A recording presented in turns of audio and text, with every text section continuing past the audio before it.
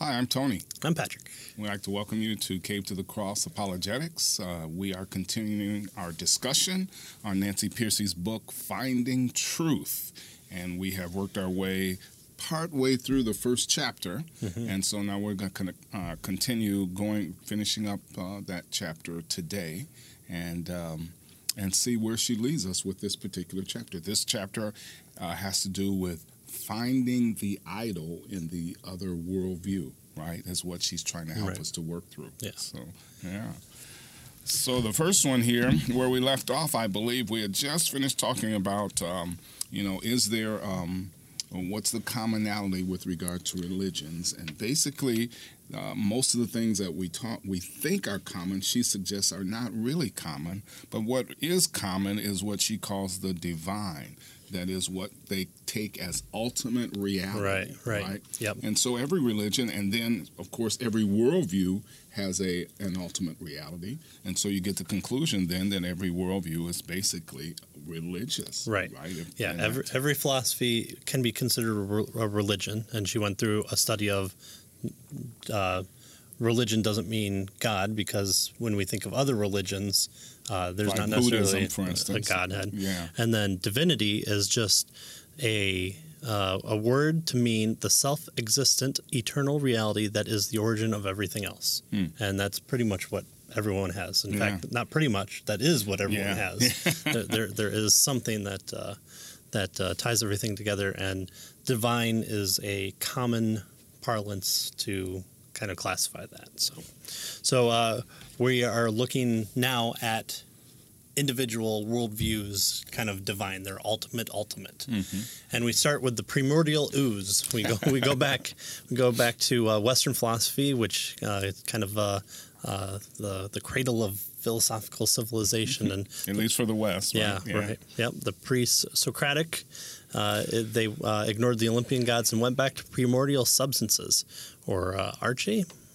Arche, I think is. Oh, there we go. That sounds way more intelligent. Which are pretty much water, fire, air, and earth. And if you add in heart, then you get Captain Planet. So, but what they said is that there's some more basic element. They're able to reduce even all these four things to a single element to arrive at a fundamental unity, which is what physicists have been trying to do for a while now with the different type of elements, with gravity and get to graviton. They're trying to find this kind of unified field theory that Einstein... Basically the forces, right? The strong force, the weak force, the electromagnetic force, and so on. Einstein seemed to not really work with it, but some people think that he did, and there's been an attempt within relativity to find that single unified field theory.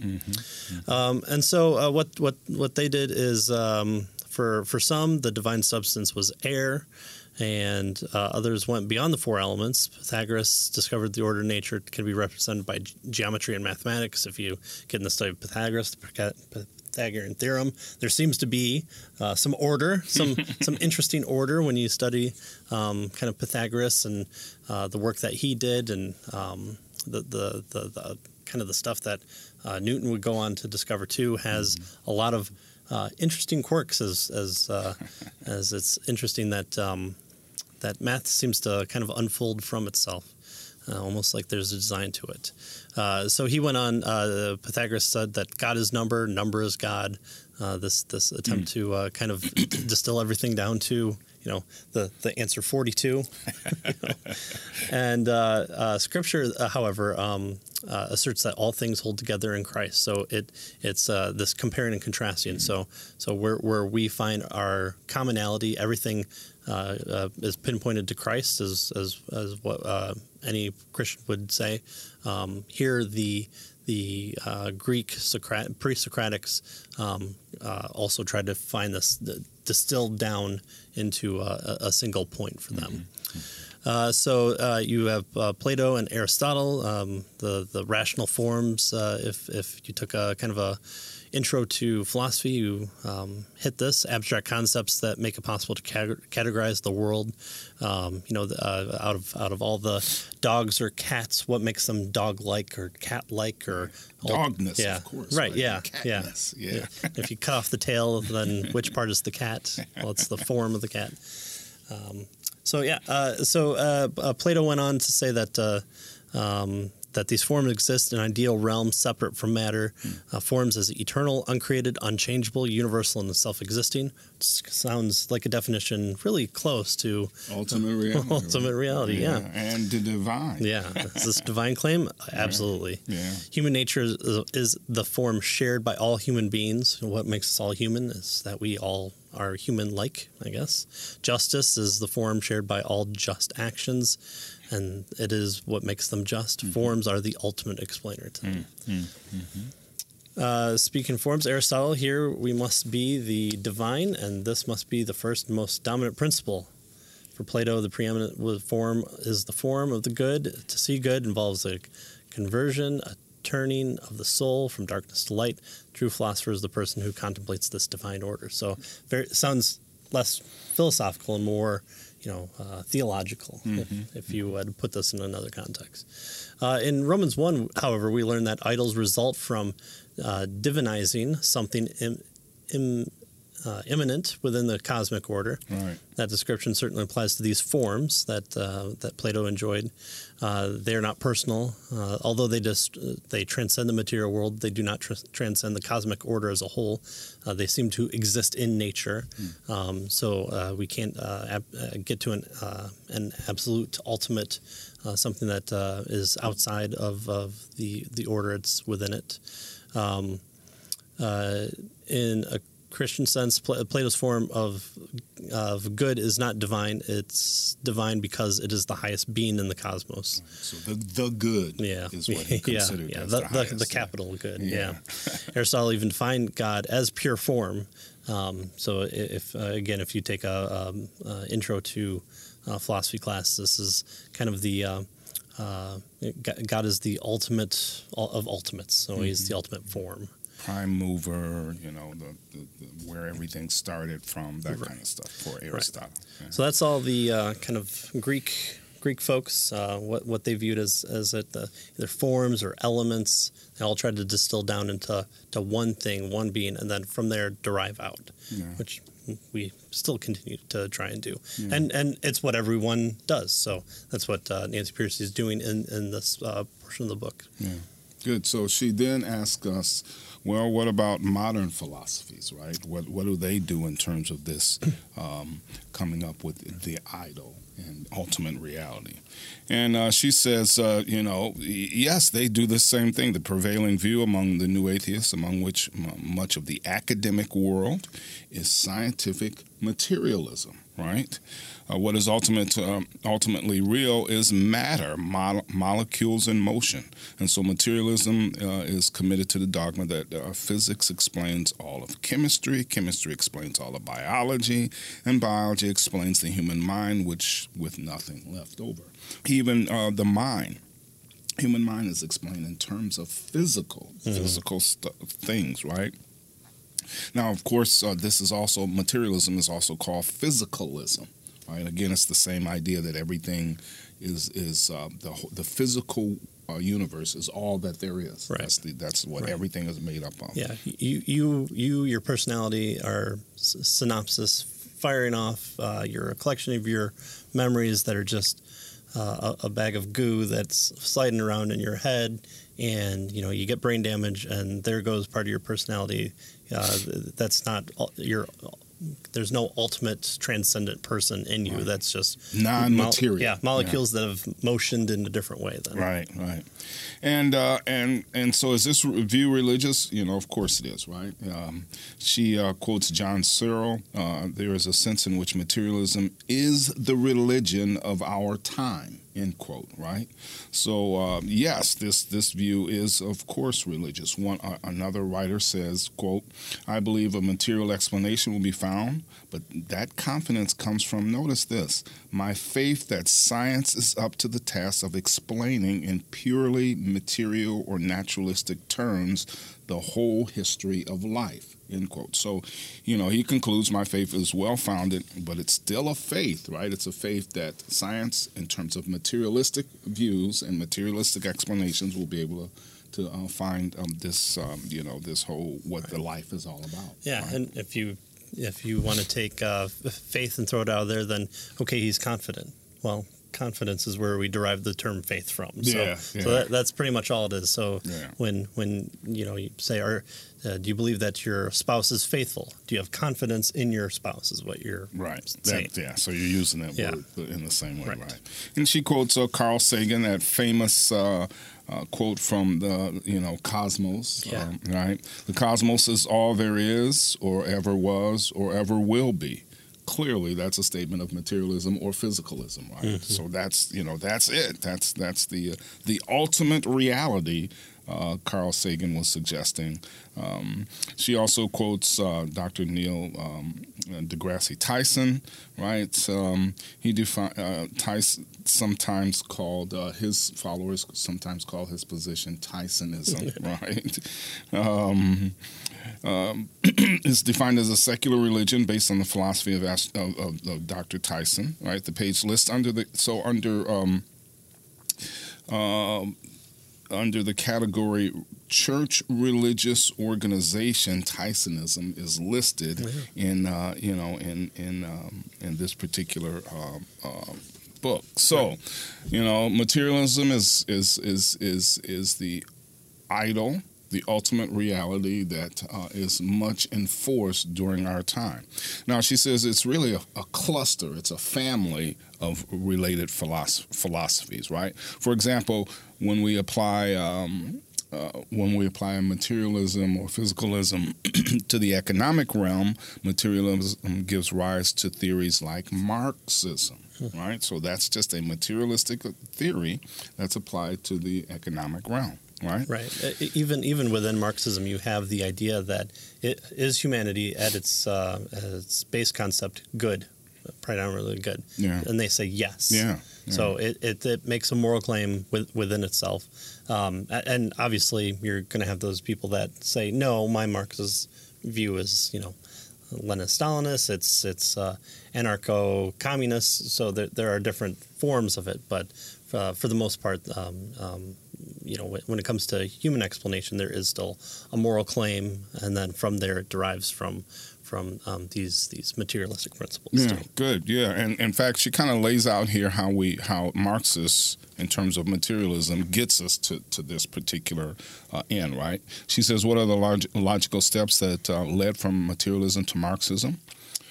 With its economic determinism, she says, well, bear in mind that human nature is always defined by its relationship to ultimate reality. So, our relationship to ultimate reality, that's how we define humans, right?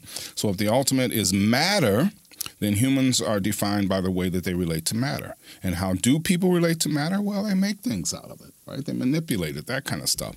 They mold and manipulate and manufacture items that they need, clothes, houses, tables, and that sort of thing. And so in Marxism, the tools we use to shape matter are called the means of production, right? So that's where she's going. Thus, she says the history of civilization hinges on who owns the means of production. And so in a Marxist economic conditions, the idea, the economic conditions for Marxists then become the ultimate explainer of what's going on. Yeah. And so it gets us to that same type of deal. Yeah, and obviously we're covering these very briefly in an overview. Right.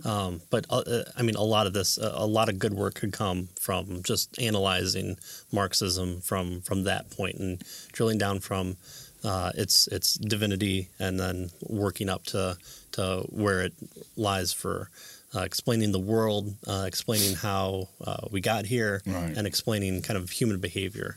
And so I'm sure people have done that, and those resources are out there. But it's really interesting that we can do this. So another one is empiricism. It's an only valid form of knowledge consists of empirical verified facts. So we tend to get this in our everyday life. We rely ultimately on empirical facts, what we see, feel, weigh, measure. Only what we can kind of feel out with our senses is what's real. Mm-hmm. So there's no supernatural. There's no mind. There's a brain because that you can touch and measure. Right. Firing off of synapses. That's your only thought. There's nothing that transcends outside of kind of those five senses and the relation to them. As a result, empiricism does not consider concepts to be truths at all, but merely individual values and preferences, those things that are moral or theological concepts. Mm-hmm. And so a big proponent of this is our good friend David Hume, who we can't seem to get away from. He declared that if a book contains anything beyond empirical science, it ought to be burned, which to me sounds like a moral claim, but hey, whatever. Is this another idol? Certainly, empiricism makes an idol of the sensory realm. It's the ultimate explainer. It drills down to your sense, and really your sense, not even anybody else's. But that's the way we can know the world. A few years ago, a survey of philosophers at Leiden University asked which non-living philosopher would they most identified with, and we learned this from our last book as well. David Hume was the big guy. Right. Philosophy spill out from classrooms into popular culture, and there's a nice little Star Trek one here, and I could really go in a lot to this, and I would love to do a podcast on all the philosophy of Star Trek one day, but I'll skip that. And she goes in here to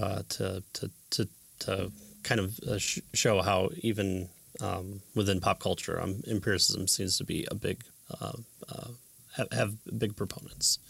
So if you ask Christians for empirical evidence that Jesus was Messiah, they'd probably list historical evidences of the resurrection, factual evidence for the claims of the New Testament, manuscript evidence for the reliability of the biblical text, archaeological evidence for the events in Scripture, and so on. The Christian message rests on events and can be seen, heard, and touched. So we're not outside of saying we don't disagree important. That there's that empiricism is important, right? And helps us in terms of gaining knowledge. Sure, right? Yeah. It's one of those means by which we gain knowledge. And when we get into the second part, if we were to deny this, we would actually be facing an idol as well, because we wouldn't be. We would be reducing humanity incorrectly. And so no matter how strong the evidence, any claim that there exists something beyond what is known by empirical science is attacked as irrational. Yeah. And that's true. So basically, we're saying it's just not the whole story. Right. And these philosophers and philosophies tend to try to make it the whole story. Right. Yeah. And that's it. Yeah. So then we move. So what happens? She says, if what is real is defined in terms of what can be known by the five senses, then reality seems to include only the material world, right? Because that's all that we can experience by our five senses. But if you track empiricism, she says, to its logical conclusion, it takes a surprising turn inward, right, towards the mind, right? It signals an important trend in Western thought from materialism to mentalism, right? And so she tells us, think of it this way. Empiricism says that the only source of genuine knowledge is sense impressions, all right? So just what we can experience by our senses, right? Sight, sounds, and so forth. But how do we know whether our sense impressions are true and accurate? Right? I mean, it's not like we can step outside of our mind, right, or our head and check the world against our sense impressions. We can't do that. So how do we know, right? And they can fool us, right? Sure. You put a spoon in a glass of water and it looks bent, right? And so train tracks meet at a point all the time. Yeah, right? So how do we test our sense experience? She says the answer is that for the strict empiricist, we can't test them. Right? And so it's impossible to step out of our mind, as I mentioned, and try to make these tests. And so empiricist philosophers themselves recognize then that this is a problem. What's the problem? They're stuck in their minds, right? That's as far as they can go, right? According to empiricism, our mind constructs the concepts of a table out of a cluster of sensations, but we cannot step outside of our minds to discover what the eternal world is like in itself. We're kind of stuck in our minds, right? And you know, yeah. She quotes Morpheus in the Matrix, which is another movie that we could probably spend a lot of time on. Yeah. Oh man, if it wasn't for the Matrix, would philosophy be where it's at today? Yeah. So he says, "How do you define reality?" Right? Remember that? Yeah, of course. So you know, if you're talking about what you can feel, what you can smell, what you can taste and see, then real is simply electrical signals interpreted by your brain. Do you think that's air you're breathing? Yeah. So Hume seems to have, accepted this bizarre conclusion, she tells us, right? He wrote, "Let us chase our imaginations to the heavens or to the utmost limits of the universe. We never really advance a step beyond ourselves. We live in the universe of the imagination." So there we are. We're stuck in it, and even Hume realized it, right? And so the upshot, she says, is that if we begin solely with sense impressions, then we will end with sense impressions, right? And so using sensory experience alone, there's no way to build a bridge from the internal mental images to the external world. We're trapped in the prison house of our minds. Wow, that's pretty scary. Yeah, right. The whole brain in the vat, or you don't really ever think of yourself as a brain inside your head, inside the body. You're not praying from Teenage Mutant Ninja Turtles being carried along by his body. So there seems like there's an issue there. Mm-hmm. And then the kind of competing rival to empiricism is rationalism. Right. But again, we're trapped inside our mind with rationalism, because rationalism claims the sole source and standard of knowledge are ideas in the mind known by reason. Mm-hmm. So by reason. So it's impossible to step outside our reasons, of course, again, to test those ideas as being accurate. Like empiricism, so the same problem. It lacks a way to bridge the gap from the internal ideas to the external world. Right. Does the steak in the Matrix taste like steak because that's what steak tastes like, or is that what the molecules are telling you? So the electrochemical processes are there. It's just how do I know your steak tastes like my steak? I think they use chicken though. They do use chicken. Yes. They go on to say that philosophers began to search for some deeper source of truth, not in any of the theological authorities, of course, or some sacred books, and certainly not in some civic institutions engaged in armed warfare with one another. In fact, not in any external source at all. Their hope was to find a method located solely within the individual, rooted in the immediate data of the consciousness. Mm-hmm. And the founder of empiricism was Francis Bacon. And he outlined a program designed to purge our minds of all the popular notions picked up from our education and environment to begin anew from the very foundations, which good luck with that. Yeah. Man, forget about everything that you know about, everything. Yeah, pillows. Yeah. Okay, go. What were the foundations? In his view, the simplest, most direct form of knowledge were sense perceptions, sights and sounds. Mm-hmm. He proposed to rebuild knowledge on the foundation of sensations. Founder of rationalism was Descartes. And Descartes' kind of on our side. He was a Christian, or at least a person who believed in God, and he went into a cabin for 3 days, and after 3 days, he kind of started the new modern age, which I do have to say is pretty impressive, no matter who you are. He proposed this idea to purge our minds of every fuzzy and half-baked idea, everything that could possibly be doubted, till we reach a foundation that cannot be doubted. Doubt everything until we get to the bottom line, right? Yeah. Even if all my ideas were delusions, he argued, there is still a self who is experiencing those delusions. This is the meaning of his famous phrase, I think, therefore I am. Yeah.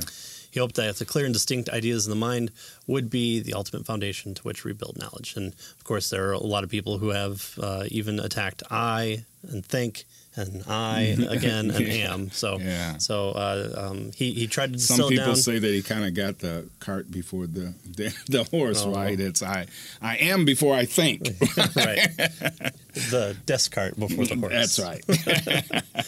Both Bacon and Descartes expressed some level of Christian conviction. Nevertheless, philosophies they proposed did not treat God as the final source of truth. Instead, they replaced God with the individual consciousness. Again, that's especially what Descartes did. He was trying to reason up to God from the individual, and Nancy Pearcey is trying to point to the fact that the direction was going the wrong way. We seem to need to have this postulation that God is the ultimate authority, and from there we get the I am.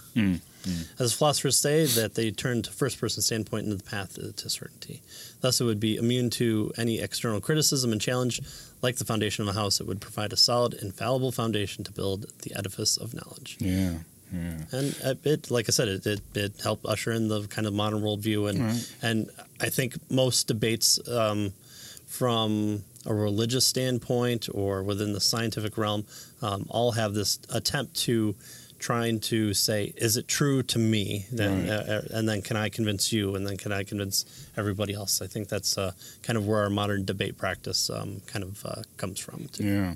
And so she tells us that clearly Enlightenment thinkers, like these folks that we've been talking about, were seeking a God substitute. Just as Romans 1 says, they fastened on something within creation to serve in the place of God as their secure and certain source of truth, right? The ultimate explainer kind of thing, the fixed foundation of knowledge, right? That's what Descartes was after. That's what all these folks were after, right? Bacon's empiricism appealed to the authority of the senses.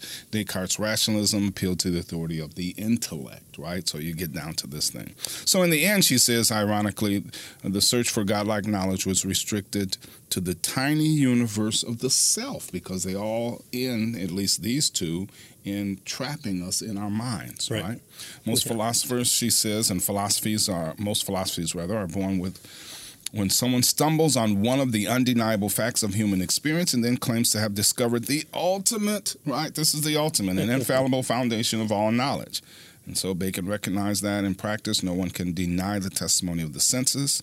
We cannot function in the world unless we trust the basic reality of the senses. And so that must be the deal, right? For Bacon, that was the deal. For Descartes, he stumbled upon another undeniable experience, our sense of self or personal existence.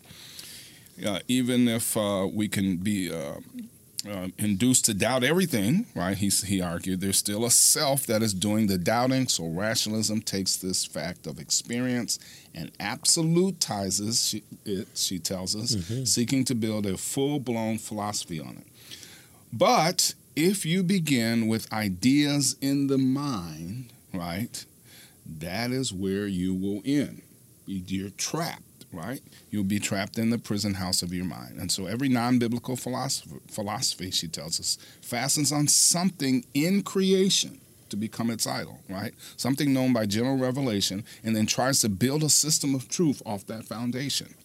So our experience of the created world are merely, though, data that need to be explained. They are signposts of God, of a transcendent creator, not the deal in itself, the ultimate, reality. And so that's where these folks missed it. We misread, she says, the sign if we treat them as sources of ultimate truth in themselves. Invariably, they turn into dead ends when we try to do that with them, right? Yeah. Well, it just seems that empiricism and rationalism has it all wrong. We're all trapped in our mind. Clearly, the next step is to just deny the external world. Just wipe it out. Yeah. Right. So what I see, what I perceive, what I think about the ball falling off the cliff, that's just gobbledygook. That doesn't even exist. Instead, though, my mind creates the world. There you go. Yeah, and so of course this is our good friend Immanuel Kant, and you kind of get into, I guess, metaphysics classes if you want to look into this, or philosophy of science. Epistemology, right? Yeah. His innovation was to suggest that the mind does not merely reflect the structure of the world. Instead, it actively imposes structure on the world and order. For Kant, reality as we know it is largely constructed of the human mind. So I always get these mixed up. So it's I don't perceive, or I'm not. There's no table here, but what I'm doing is I'm perceiving things that I would call a table. Yeah. So and it's kind of really abstract, right? So, for instance, abstract ideas like causality. We impose causality on the world. The world isn't cause and effect. That we do that with our minds. So it's really he has these 12 categories that he works through. And he says that those are the things that we're equipped with. They're innate within us, and we kind of impose them on the mind. So that's the kind of thing. They're really abstract types of things. Yeah. So according to Kant, the raw material of knowledge are sense impressions flooding in the mind through our eyes and ears to a jumbled chaos. And how do those perceptions get organized in a coherent and tangible whole? By the creative action of the human mind. So we're kind of the creators in a sense. Kant proposed that the mind supplies the necessary ordering principles such as the before and after, the cause and effect, space, time, and so on. The world appears to be a lawful ordered only because the human mind creates that order. Well, good. we know where it all came from. Right. In Kant's world, mind is the lawgiver to nature. Does this sound like a idol? Well, pretty Absolutely. clear. Yeah. Kant has moved the human consciousness to the center of reality. So it's not just the mind, the human consciousness. The primary reality is not matter, but mind. He said that the world of objects is largely given its shape and character by human consciousness. As philosopher Alvin Plantinga, our good friend, we saw that earlier. That Mitch Stokes studied under, right. Explains the fundamental thrust of Kant's Copernican revolution is that things in the world owe their fundamental structure and perhaps their very existence to the noetic activity of our minds. And if the mind imposes even the categories of space and time, then it itself must be outside of time. Right. Time. Kant called this timeless, changeless mind the transcendental ego. The philosophical label for this view is idealism. The term is not used in the ordinary sense of having high ideals as we kind of come to know it, but that there's an ultimate reality is the realm of ideas, the mental realm. Instead of deifying matter, idealism deifies the mind. And conscious structures matter as we know it. It makes consciousness the ultimate explainer. So again, the thing that Kant puts in place as an idol is not just humanity, but the human mind. Right. Yeah. So we impose all these, space, time, causality, all that stuff is imposed on the world by our mind. Yeah, that's your supernatural phenomenon to Kant. The textbook often said that Kant's philosophy combined empiricism and rationalism. However, on its own premise, there's no way to step outside the human mind and test whether ideas match external reality. The logical concept is solipsism. So if anyone's asked the question of, do you believe that there are other minds out there? You could never know. You only know yours. Right. The only thing I can know for sure is the existence of my own mind. No direct knowledge of anything but its own contents. Yeah. So, good luck. Yeah. we're still trapped in us. Yeah, so it leaves us trapped, right? Yeah. And so she says that despite the flaws in idealism, it was enthusiastically embraced by the Romantic movement. Right? Many romantics were artists, and they were attracted to idealism because it deified the mind over and the creative imagination, right? So if the mind is the power that imposes order on the world, creating order from chaos, then the artist is no longer just an artisan, but a creator. That sounds very artistic. Yeah. So for the romanticists, then, the ultimate foundation for truth was neither the senses, empiricism, nor reason, rationalism, but creative imagination, right? So that became then the ultimate for the Romantics, right? The Romantics were claiming that the imagination generates ultimate truth. There it is, right there, right? And so that's the source of it, and so Romanticism then was kind of born out of Kant's idealism. Right, and so that's where it came from, and it leads, and she will talk about this later. It leads really to the modern, postmodern movement that we see. That we saw, especially in the late 20th century. Yeah, even within the art world had its own, like Cubism and the kind of abstract art, or taking the idea that it's not the artist that define meaning, but the art is placed out there, and each person gives its own meaning. A lot of those ideas flow from this Romanticism. Right. Because each mind does its thing to the world. Right. Yeah. And I'm the only mind, so good luck with that. So what can we do? All right. Well, luckily we have Romans 1. Yeah. And Romans 1 that gives Christians the ability to identify the idol. Each one carves out some aspect of creation and elevates it to false absolutes. This is what we've gone over, a single, all-defining principle. This tendency to absolutize some part of creation is the source of all the isms. Writer and Christian philosopher Dewey Weird says. One part of the created order is treated as the whole. One piece of the puzzle is claimed to be the complete picture. Right. So you grab a hold of one piece and you say that's what everything is like. So it's either empiricism or rationalism or the imagination of the mind or whatever, and then you kind of run with it. Yeah, that's all there is, and that's the main factor. And people write books on that and have followings. So we kind of went over the kind of blind men and the elephant. This is the same way. And so we said that it's the person writing the story that can kind of give us the complete picture and say, look at these blind men trying to see the elephant as this whole. The elephant, what's the elephant like? Yeah. Well, he's only touching the tail, so the elephant is like a rope, right? So the same idea here. They take one piece of reality and then kind of make that the whole. Right. Is the idea, yeah. And for Christianity, though, however, it doesn't start with anything in creation. It begins with the transcendent creator. Therefore, it is not limited in scope. It does not have to reduce all of reality to a single set of categories. It does not see the trunk as just the tusk or the tail or the side of the elephant. It is a transcendent point of view that sees the whole elephant, the God's eye view that philosophers and mystics have always sought. So we're not trapped inside of our own minds.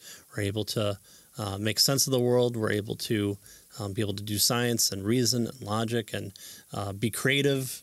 We're able to do all these kind of things that even to do economic viewpoints because of what a transcendent God creator does. All right. Well, so here's the issue then. So we throw all these things out because they're no good? Well, of course not, right? She says the philosophies that we've been learning in this book form the backbone of all of Western thought. The ideas that inform every subject area, every academic discipline, every profession. So, and she says, other subjects areas draw from this same well. But we don't need to throw them out, right? She says that students have sometimes told her that the main message they get from reading books on apologetic is everyone else is wrong, right? But she says as Romans 1, a Romans 1 approach offers a refreshing alternative because a counterfeit God is something within creation. It leads people to focus on that aspect of creation, which means that they are likely to uncover some genuine truths, right? Because it is something that is in creation, right? And so she says, she goes over some of these various isms, right? Some of these various idols, and she says that there's truth in some of them, right? I mean, in all of them, actually. Materialism, she says, is partly right because God did create a material universe, right? In fact, not only that, but he pronounced that it was good, right? So materialism at least has that, there's something good in there. Rationalism gets something right because God did create the world with a rationally knowable structure, right? So there's no problem. Empiricism gets some things right because God did create a world with a sensory dimension, right? And he equipped us with the five senses to function in this world so that we could carry out the commands with regard to the world that he gave us, right? Romanticism was right to oppose the Enlightenment worldviews that reduce humans to complex machines, and it was right to assert human freedom and creativity because we are made in the image of God, and Christians should be more committed than anyone else to supporting the creative arts, is what she says, right? So a biblical worldview enables Christians to approach every viewpoint with a free and respectable attitude, knowing that virtually every perspective offers something of value. Right. Yeah. It's one of the reasons why, as a presuppositionalist, you tend to most likely hear, well, how do you justify that? Right. Like, yes, you can do science. Yes, you can be rational. Yes, you can be moral. Even people who are not Christian can do all those things and be all those things. But what grounding? What justification do you have for that? So. Right. That's it. So we're taking the puzzle box and we're putting all the pieces in and instead of just taking out one piece and saying this is the whole puzzle, right? And that's what 2 and 3 and 4 and the fifth principle does. Yeah. So in every age, Christians face the task of identifying what is good and true in the surrounding culture. The Christian church was born in the intellectual climate shaped by Greek philosophy. The challenge for the church fathers was to design a strategy for addressing that highly literate but pagan culture, stifling thoughts and prevailing ideas they found much more than they had to reject as contrary to the Bible. And